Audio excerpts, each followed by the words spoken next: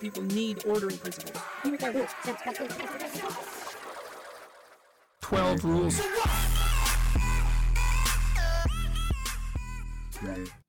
Hello, and welcome to 12 Rules for What? This is a podcast about fascism, anti-fascism, and the far right. My name is Alex, and today I'm joined again by my temporary guest co-host, Solan Gunderson. Hi, Solan. Hi, Alex. Thank you for having me again. Yeah, so just before we get started with today's interview, just to say that you can support us on Patreon at patreon.com/12rulesforwhat, or you can follow our Instagram or Twitter at 12 Rules for What. And also just to say we're part of the Channel Zero network of anarchist podcasts, and you can find them on Channel Zero, the website, channelzero.net, I believe. So check those other shows out; they're really sick too. So let's get on with today's episode. I guess we're talking to Anthony Faramelli, who is a lecturer and researcher and author on the far right, and particularly around the kind of the desires of fascism, like the kind of more fundamental kind of drives behind fascism. And we cover like kind of a lot of his work in the interview. I guess before we get going, how do you feel about the kind of concept of microfascism? Because we kind of bring it up to him about how it could be considered quite a broad term. Like you can find fascism basically in every facet of society, and within the nuclear family, and within your workplace, and within leftist groups, for example. And there gets a point where it might become a bit of an unuseful term. How do you feel about microfascism as a concept? I think there's definitely something. I mean, what you've outlined there is my biggest misgiving about it, I guess. Although I have to say that having engaged a bit with some of Anthony's work before the discussion, it doesn't seem like a term that people who study that kind of thing throw around easily. Like there's a lot of nuance there in the detail that, gets maybe a little lost in the kind of concept of, the real fascism was inside of us all along kind of thing. And I think it does speak to something that I certainly think about quite a lot, which is not not like horseshoe theory in the liberal sense, right? Like that kind of is something that I think both as a matter of principle and as a matter of kind of just level-headed observation is something we should reject. But I think it's something that people who research the far right, research fascism, or people who organize and fight against fascism in any number of different ways. One of the things that strikes me about kind of trying to do this kind of work is that you do end up in proximity to fascism a lot more, right? So there's some kind of, you're in proximity to it, you're thinking about it, you're dealing with it, you come to kind of, I think you've discussed this on this podcast in the past as well, that you sort of, in the process of getting to grips with it, you kind of at times start to see the world through their eyes, or start, having to deal with the fact that you're opposing something intensely hierarchical and brutal, and that, will have an impact on your thought and practice. So I think as a way of kind of putting one's finger on some of that, I think it's pretty useful. Yeah, and I think like, I mean, this is obviously a very Deleuzian thing, but we can use microfascism is just a concept, and we can use it however we want. And I think there is a real use in looking at the kind of more kind of basic reactionary impulses that kind of feed a lot of people in the UK and in different parts of the world, and understand where that kind of instinctive reactionary kind of response is. We bring it up in the interview, but like you see, for example, a protest on Twitter, for example, Just Stop Oil, and you see a lot of their Twitter replies are just 50-year-old blokes who are probably petty landlords or small business owners, saying things like "kill them all," "bring in the army," "run them over," "any taming," "bring back hanging," whatever. And these guys are probably, they wouldn't consider themselves fascists. They consider themselves probably patriots. conservatives, definitely, or most likely, rather than being like explicit fascists. And yet there is a kind of interesting, oppressive a desire for the subjugation of somebody else, or the harm towards someone else, which I think we kind of dismiss at our peril in some ways. Absolutely, and I think there's kind of related to that, I guess, for those of us who've had formative political experiences within, within anarchism or within a lot of, I suppose, like small c communist or large c communist, possibly as well, like political traditions. We always have to confront this kind of problem, and I think it's clearest in the anarchist worldview, in a sense that, like, if we believe that humans are, broadly agreeable, some iteration of this kind of humanist perspective, then we have a real problem of explanation of why indeed, where does this kind of desire to subjugate other people come from? Why does it seem to have such legs on it in so many different political settings? Um, which I think is a very real question that we need to work through. And I think um, this kind of microfascism perspective, and I guess the kind of psychoanalytic, psychological perspectives that Anthony is working with, is a way of approaching those questions that I'm certainly not very familiar with. I haven't really studied in depth, so I thought it was really interesting to hear like those approaches to it. Um, Yeah, I mean, often a lot of these texts that they have their own jargon and they have their own kind of um, incomprehensibility to them that takes a bit to get through. I think there's real use in them, but I also think there's use in there's like use in sitting with them a little bit and trying to understand them rather than kind of dismissing them as like kind of like incomprehensible academic waffle, mm, which at first glance someone could have that reaction. So I think there's really useful stuff in there. You've just got to be able to know a little bit to be able to get through the initial hurdle of the language and stuff. I think. yeah, but I think it chimes with a lot of the types of issues that I think maybe many of the listeners will be more used to thinking about, like, you know um, if you grow up in a authoritarian or oppressive society, how do you shake that off in yourself, and you're dealing with your friends and your comrades? And on a wider scale, if we're trying to build a movement to free all of us in a very hierarchical and repressive society, how do we avoid reproducing, and reenacting all the shitty behavior that we're socialized into at the level of our movement? I mean, those are quite familiar questions, whether you're talking about anarchism and its kind of perspectives on prefiguration, or the Maoist practices of criticism, self-criticism, or the kind of, as the parts of the Kurdish liberation movement put it, like building a revolutionary personality. It's not wholly unfamiliar, I think, either. Yep, agree. Anyway, I think we've discussed a little bit and we've waffled on a little bit.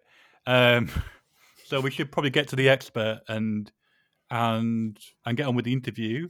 Yeah, thanks everybody, and enjoy the interview.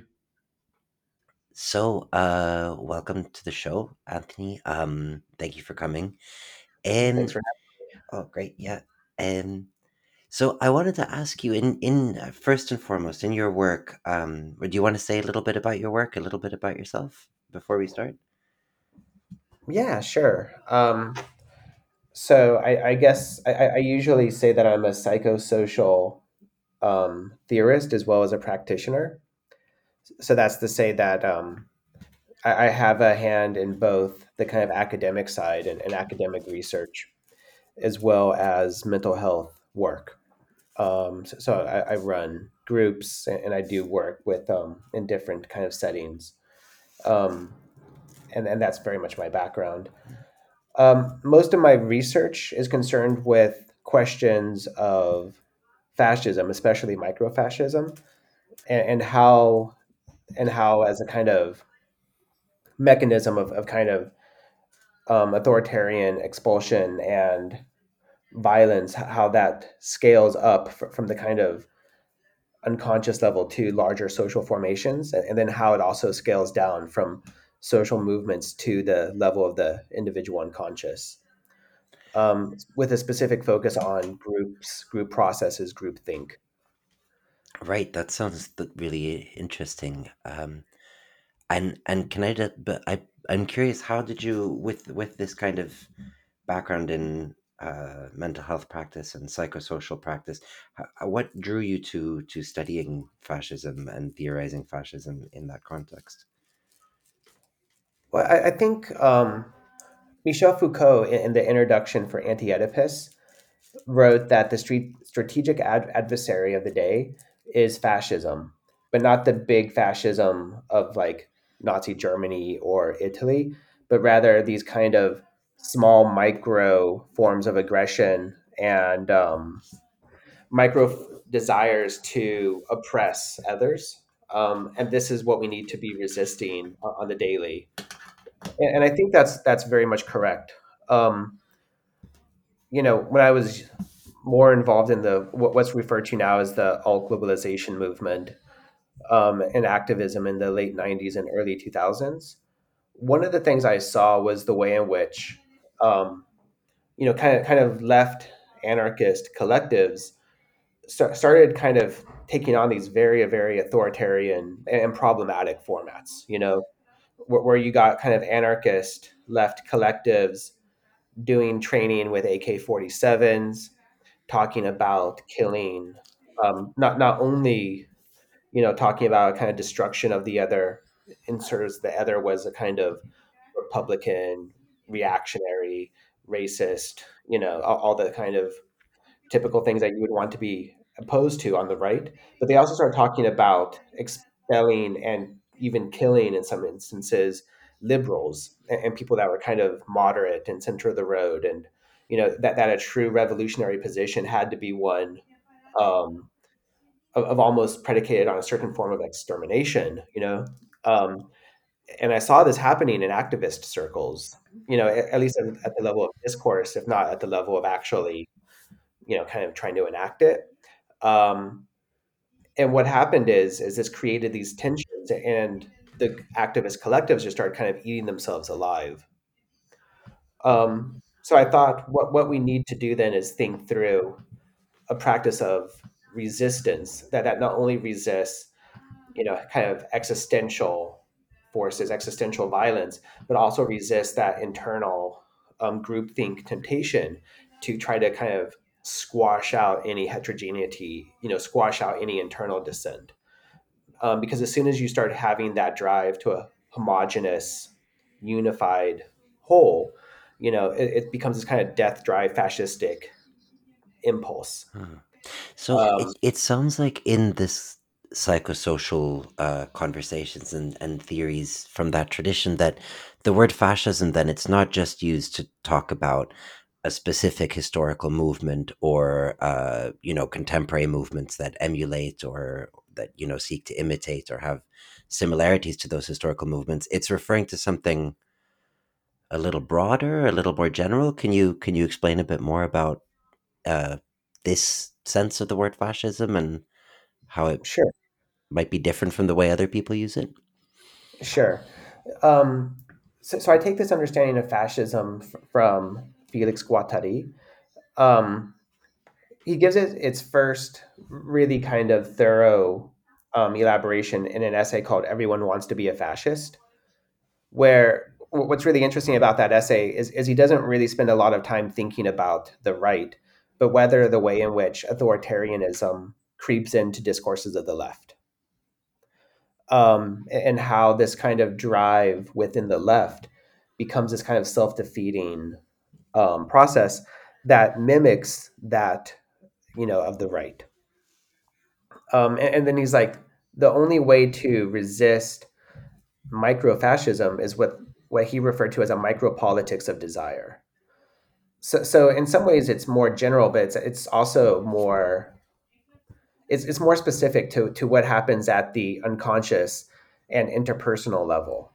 So it's all these kind of drives within the group to dominate others. So fascism, at least in its micro form, is that kind of destructive drive to dominate, to control. It's the death drive instinct liberated. Right. I That's. think Go ahead. Sorry. this idea of desires as kind of a fundamental part of politics, or I guess our general life, is super key. And I often think about a lot of my thinking recently has been about how people get a certain politics or a certain political view, and a lot of it is not kind of a rational.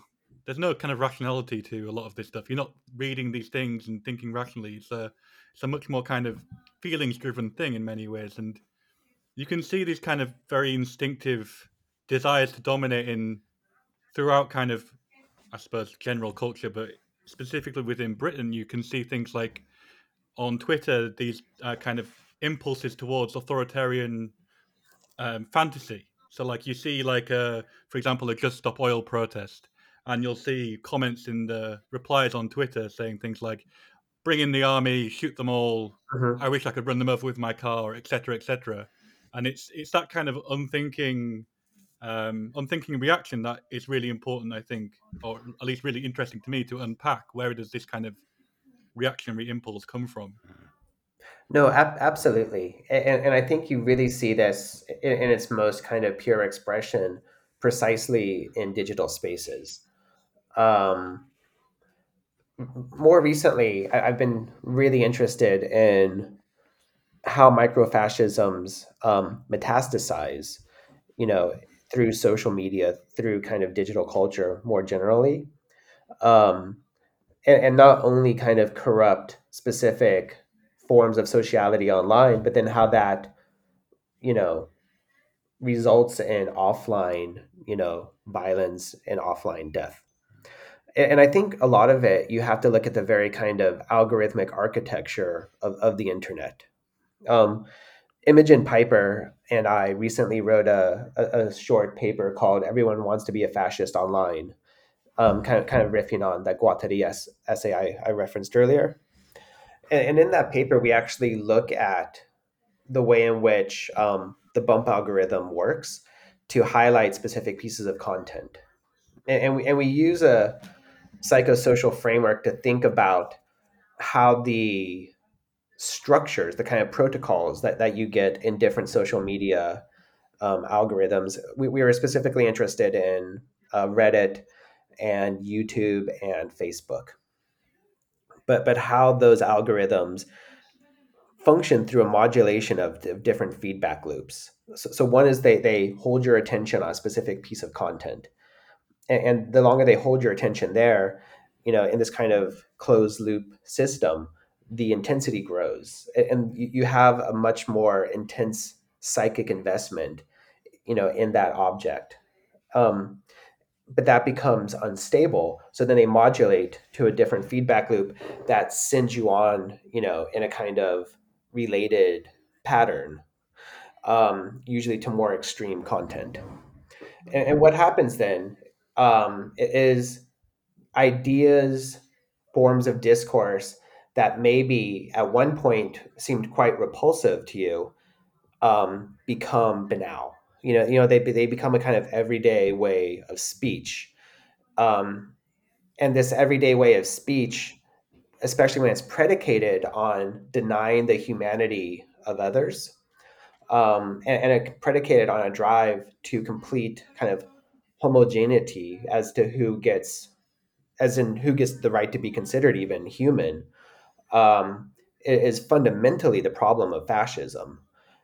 And what we argued in that paper is that the very architecture of digital spaces is one that facilitates that kind of pattern and the drive to homogeneity. Um, what happened is part of the kind of psychic investment you get into these spaces gets almost clipped, um, and amplified, and then that bit of investment overcodes the rest of your thinking. So in a way, then you also get the feedback loop between the user and the system. So you get this kind of multiple effect, which leads down a fairly dark path. Yeah, and one of my questions was going to be like the difference between, I guess, far right radicalization or more general term like becoming more fascist. The Hmm. difference between on an online space and in a physical space, and one of this obviously is kind of interactions with this kind of quite faceless, opaque system, which is held in California somewhere or in China if it's TikTok or whatever, like somewhere that Hmm. we don't understand too well. Um, and the other thing I think that I find really interesting about online radicalization or this process of becoming more fascist online is how the different spaces in which it takes place. So, for example, it speaks to like a kind of element of modern alienation that a lot of these people are sitting in their bedrooms or in their living rooms on their own, engaging with other people in a mediated form. Mm. Whereas compared to how you became a fascist before this kind of internet, this technology was popularized, was it was on the street, it was in meetings, it was on demonstrations, it was in a big collective group of people. And I think that's the interesting thing. And it's the question of whether or how the radicalization online translates into activity in physical space and in the real world, quote unquote. You know what I mean? Yeah, yeah. I mean, I think I think you're right that a lot of it stems from alienation. Um, the main problem, really, I think, of kind of capitalist modernity, and however you want to define it, kind of capitalist modernity, post modernity, um, you know, post Bretton Woods capitalism, is individuals are fundamentally alienated, right? Not just in the Marxist sense, but also in the kind of psychoanalytic sense, where you become cut off from senses of community and communion. And this kind of this alienation injects within the psyche of a kind of a vulnerability um, that wants to lash out as well as latch onto, if that makes sense. Yeah. So one of the things that I think is really interesting is, alienation didn't, the internet didn't invent alienation, but it gave a vehicle to um, kind of supercharge it in some ways. But it also gave you a sense of finding community. What you get is, within the manosphere, and specifically the incel corner of the manosphere, is a similar sense of community as you would have, in kind of fascisms of Nazi Germany, right? Or the fascisms in Spain, where people are still radicalized in communal spaces, but the form of mediation is very different. Um, but nevertheless, it's always going to be a kind of architecture of sociality. So one of the things that I take from institutional psychotherapy, which was a movement of radical psychoanalysts and militants that included Franz Fanon and Felix Guattari and Francois Tosquelles, um, is they always spoke really powerfully about the need of how space impacts forms of sociality, and it can open up or close down social relations. And indeed, the contours of how you socialize are always impacted phenomenologically by the space that you are within. So in Fanon's chapter on violence, he talks about this in relation to the native city, the colonized region of the town versus the colonizer part of town. And he talks about how the very forms of which sociality are possible are determined by the ambiance of these areas of the Like city. the mood or the vibe, kind of. Yeah, basically. um, so they take this notion of ambiance from phenomenological philosophies, specifically Merleau-Ponty, but he talks about how different spaces will create an ambiance, and sociality functions along the coordinates set by the ambiance of the space. in psychotherapy, that they took this to mean when you're working on in different wards or in different sections of a hospital, how do you make interventions into the space around and encompassing the residents, in order to create what Jean Rulli referred to as the potential for chance therapeutic encounters. Hmm. Hmm. But this is all done through spatial intervention, and it's always mediated by the kind of space they're in. So what I'm interested in is the way in which, as a process that hasn't significantly changed, but what's changed is the kind of architectural relations that encompass it in online spaces. Yeah, I mean, I was just thinking about this relationship between these feedback loops, and one of them is oftentimes, or well, whenever like one of these communities produces an act of like spectacular violence, so for example, something like the Charlottesville riot, however you want to call it, race Yeah. riot, or the the the um the shooting in New Zealand, Mm-hmm. we see a lot of the kind of products of online space. The memes that are produced, the ways of speaking, the images are kind of fed back into the system, so they appear in real life, quote unquote, and then are fed back.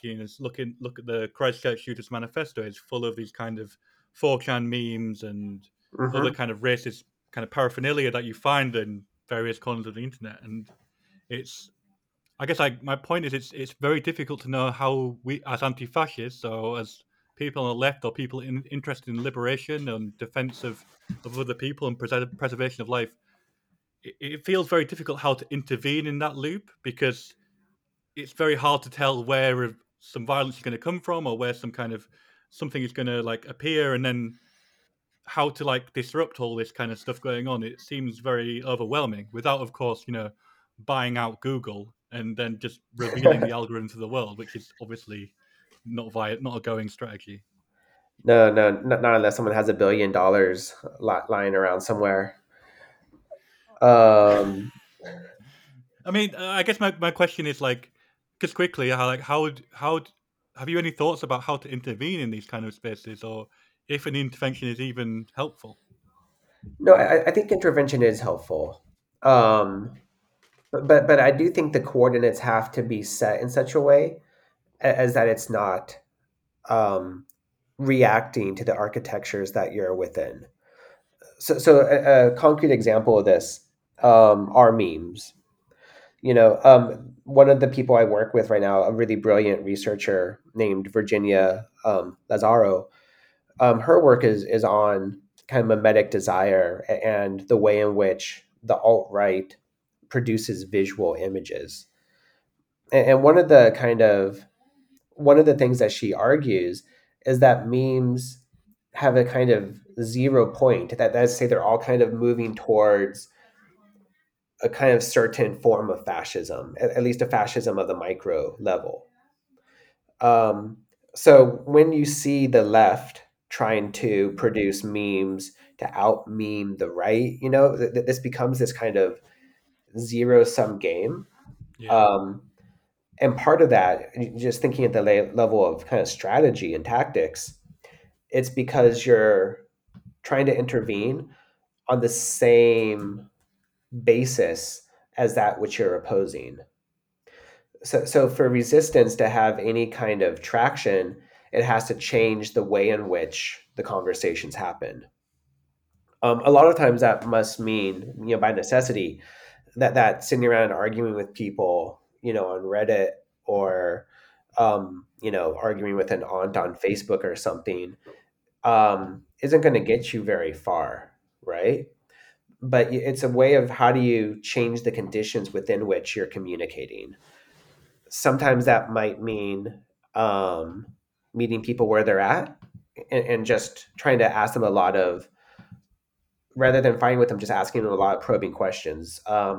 One person I used to skateboard with, um, who I always knew as a kind of anti-fascist, punk, he was early on with the QAnon stuff, and started getting into a pretty dark place. But rather than arguing the points with him or trying to debate it on logic, it was more just trying to see what's going on with him at the time, right? And where these rabbit holes were coming from, or where the desire to kind of follow this was coming from. Um, and that was effective, but it had a time, it had a time cost to it. It took a lot of time. Um, but it was able to change the conversation within which this was happening. So I do think there's a lot of power there.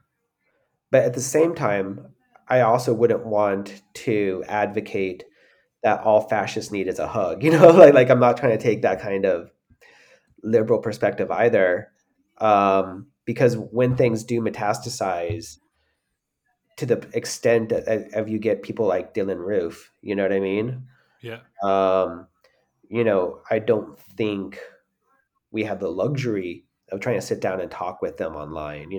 Then they have to be opposed in the most kind of strictest format. But hopefully before we get there, there could be enough interventions made to change the conversation. Yeah, and I think just very quickly, and then Stellan, you can go. I think they're actually thinking about it. There are actually very few people who are like ideologically committed fascists. In that they, whatever you do, they will continue to be fascists and continue to organize actively. There's a few people in the UK I can think of. I refer to Mark Collett a lot as the leader of Mhm. Patriotic Alternative, who was a youth leader in the BNP and still going 20, 25 years into his life. Mhm. But a lot of other people, like the reason they got to this politics is quite understandable and quite not excusable, but like also I think reversible. But Yeah. yeah, there's a moment of hope. Solan? Yeah, I was just thinking while you were speaking, Anthony, about the left's attempt to out meme, and it has often struck me a little bit that there's something about like, the people flooding landlord Reddit with like memes of Chairman Mao with the laser eyes and threatening millions of dead landlords that has like a certain punch that just like kind of friendly Kropotkin advocating Mhm. mutual aid just doesn't in online spaces, and I've often wondered about that. But I guess my question is the overall argument, then this idea of this microfascism, then this idea of the desire to dominate being kind of present in lots of forms. Um, but I'm wondering, a part of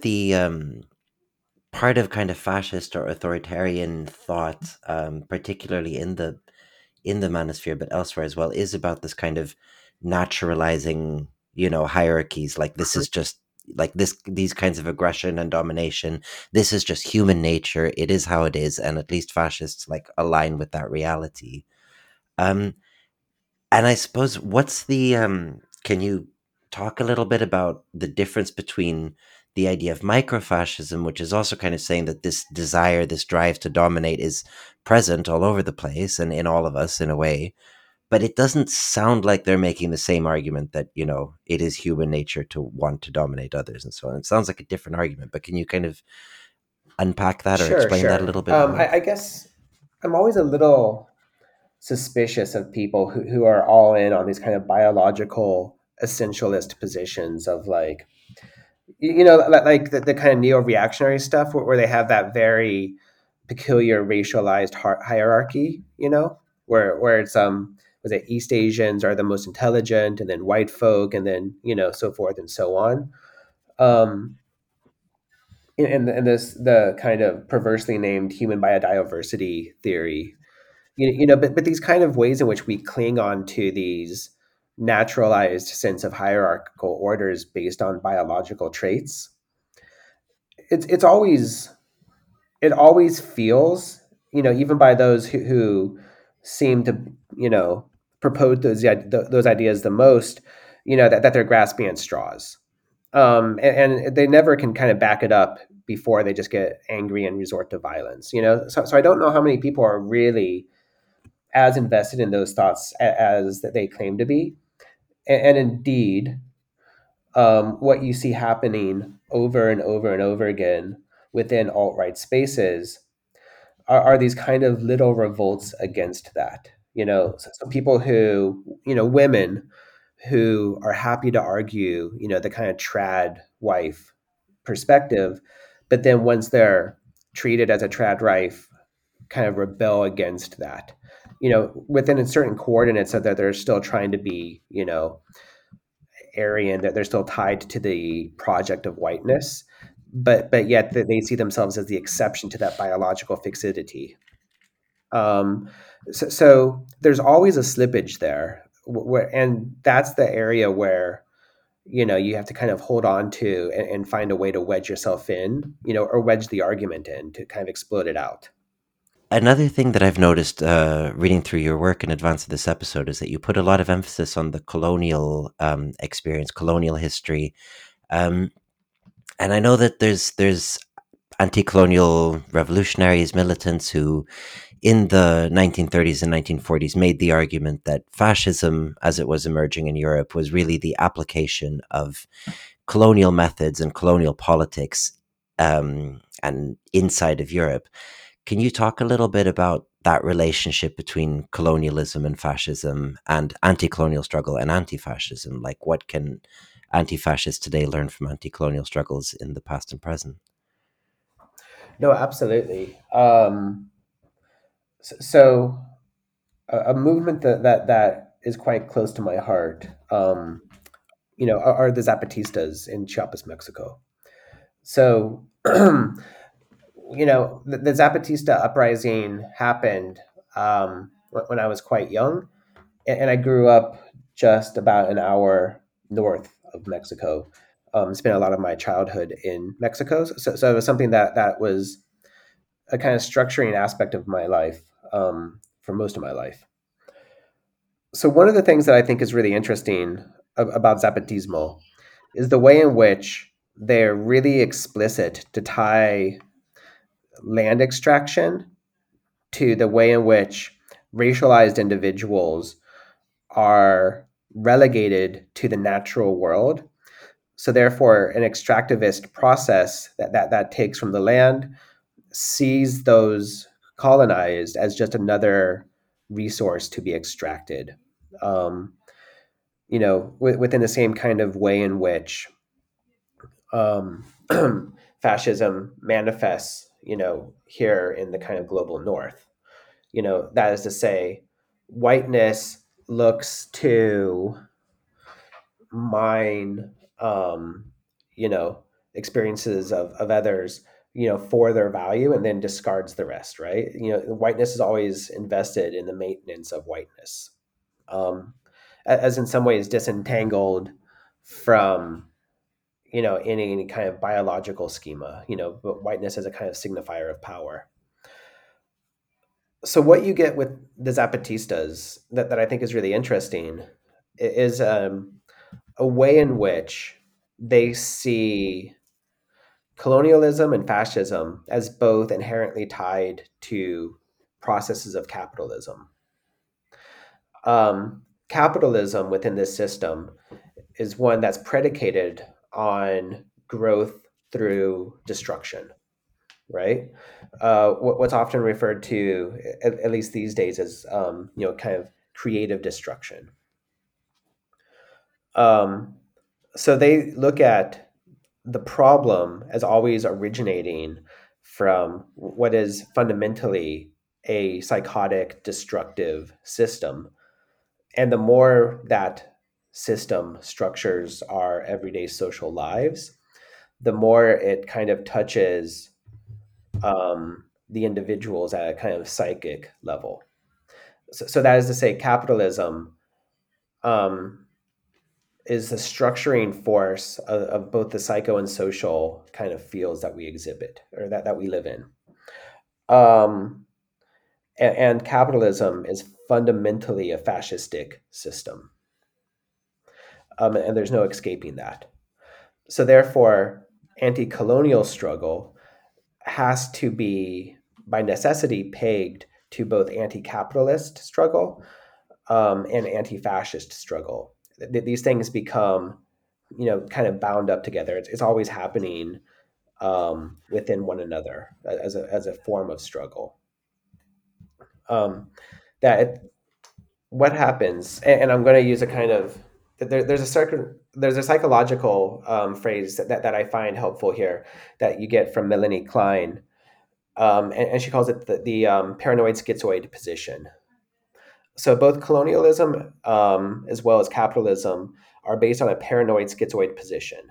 That basically is a psychic state, a psychic position where you see existential threat everywhere. You're trying to securitize your life at the expense of the lives around you. It's fundamentally destructive, and it's fundamentally predicated on an alienated subject. So you're alienated from social world, you're alienated from your material world. You see anything other than you as an existential threat, and then you try to securitize your life through the destruction of those lives. I mean, I Um, think that's yeah. I yeah, think that's you can see that right now what's going on with in Palestine, yeah, and some of the arguments that are being made by, I mean, not just Israeli cabinet members, but like just people posting online, Zionists and people committed to the wedded to the Israeli state online, posting about the need to basically eradicate Gazans, wipe out Gaza in order to be safe from quote unquote terrorism or other things as well. And exactly. there's a really potent mixture there in Israel of Mhm. capitalist forces, of fascist forces, and of obviously colonialist forces, kind of coming merging together in this kind of horrific intertwined thing, which is horrible, obviously. Um, I'm really sorry. We're running out of time, and we're gonna have to close up. But this has been super interesting, Anthony. Yeah, thank you so much So for yeah, taking the thank you. time.